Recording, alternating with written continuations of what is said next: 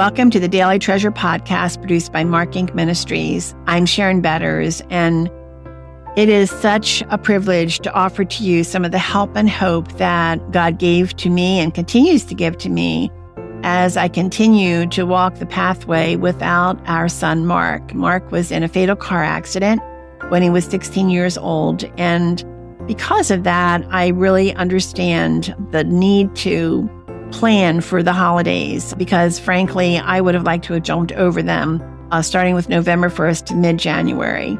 And so we are taking a break in our Journey to Christmas with the Midwives of the Messiah devotionals. We'll start them back up tomorrow.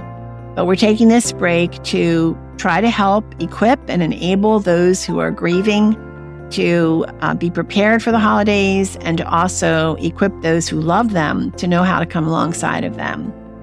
Today's devotional is called The Treasures of Holiday Presents, and today's treasure is from Matthew 28:20. Jesus said, "I am with you always to the very end of the age." As we wrap up this week of devotions, let's circle back to the bedrock promise of God, the one he gave Abraham. "Do not be afraid, Abram. I am your shield, your very great reward," as we read in Genesis 15:1. And let's remember this promise belongs to us if we are his children, as we read in Galatians 3:29. "If you belong to Christ, then you are Abraham's seed and heirs according to the promise." On Christmas Eve and Christmas Day, our first Christmas without Mark, I wrote in my journal, "Well, Lord, here I am, Christmas Eve, running until I drop, trying not to think, but I feel this might be the most important Christmas of my life. Mark's first Christmas in heaven, our first Christmas without our child." We felt loved by the friends who prepared and served the Christmas Eve buffet in our home before the communion service. In his Christmas Eve message, Chuck shared with the congregation the scriptures from Isaiah that were so comforting to us. By the time we sang O Holy Night at the end of the service, we were emotionally spent and drew strength from the hugs and tears of friends. By Christmas morning, we needed private family time. Instead of joining extended family for the traditional, noisy celebration at the homes of our parents, we stayed at our house.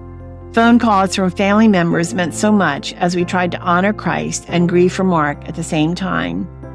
On Christmas Day, I slipped away to spend time alone in our bedroom, reading the Christmas story, meditating especially on Mary and the conflicting emotions she must have experienced from the moment the angel told her about the coming Messiah. I wondered, was she lonely, afraid, confused?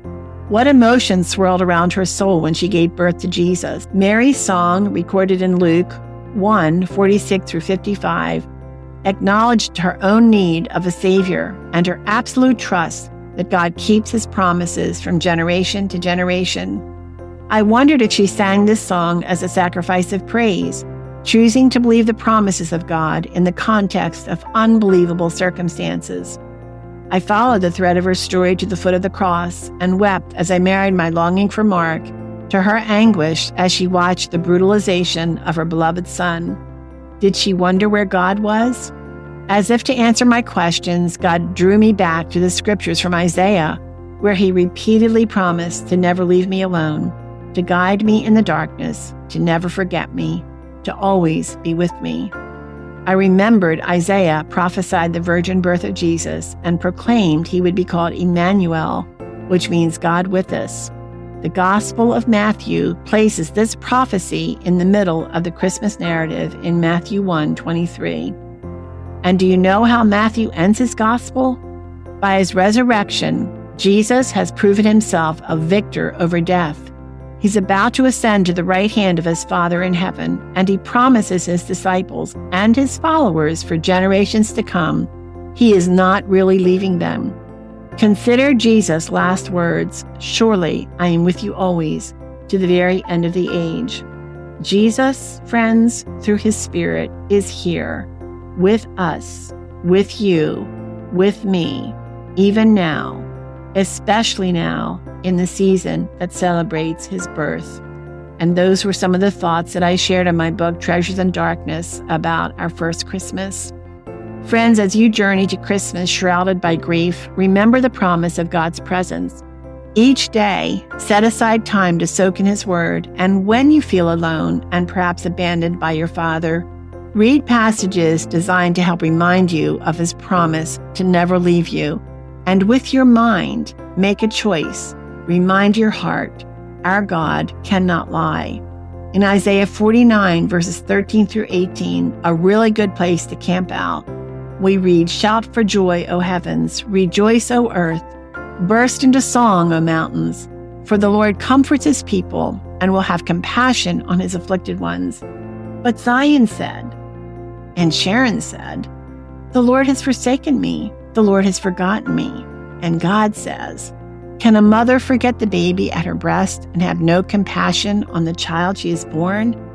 Though she may forget, I will not forget you.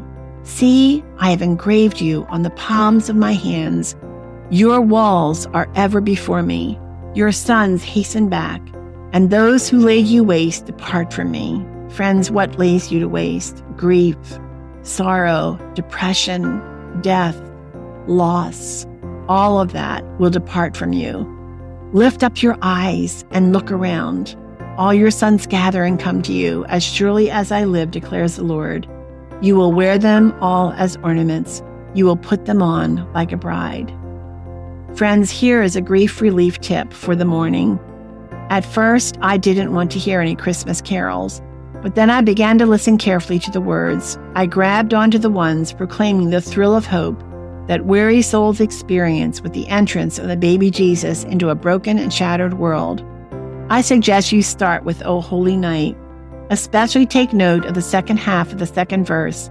The King of Kings lay thus in lowly manger, in all our trials born to be our friend. Tell the King born in a manger who came to be your friend. Tell Him your greatest need. Trust Him to keep the promise of His presence.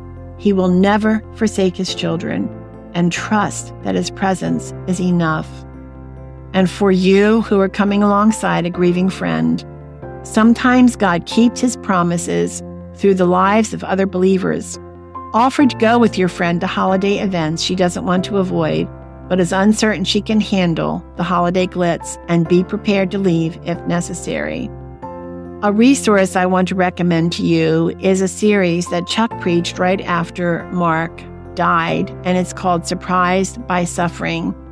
You can listen to these, take them along with you by going to helpandhopenow.org, look under sermons, and look for Surprised by Suffering. Father, may your word and even the words of Christmas carols remind us of John's declaration in John chapter 1, verse 5, "The light entered the darkness, and the darkness cannot overcome it." Thank you, Jesus, for conquering death and lighting the way when darkness wants to reign. Thank you for the hope of comfort and healing through your presence, the greatest present of all. Friends, thanks so much for joining us for this special series on Christmas grief relief. Tomorrow, we will pick up our series, Journey to Christmas with the Midwives of the Messiah.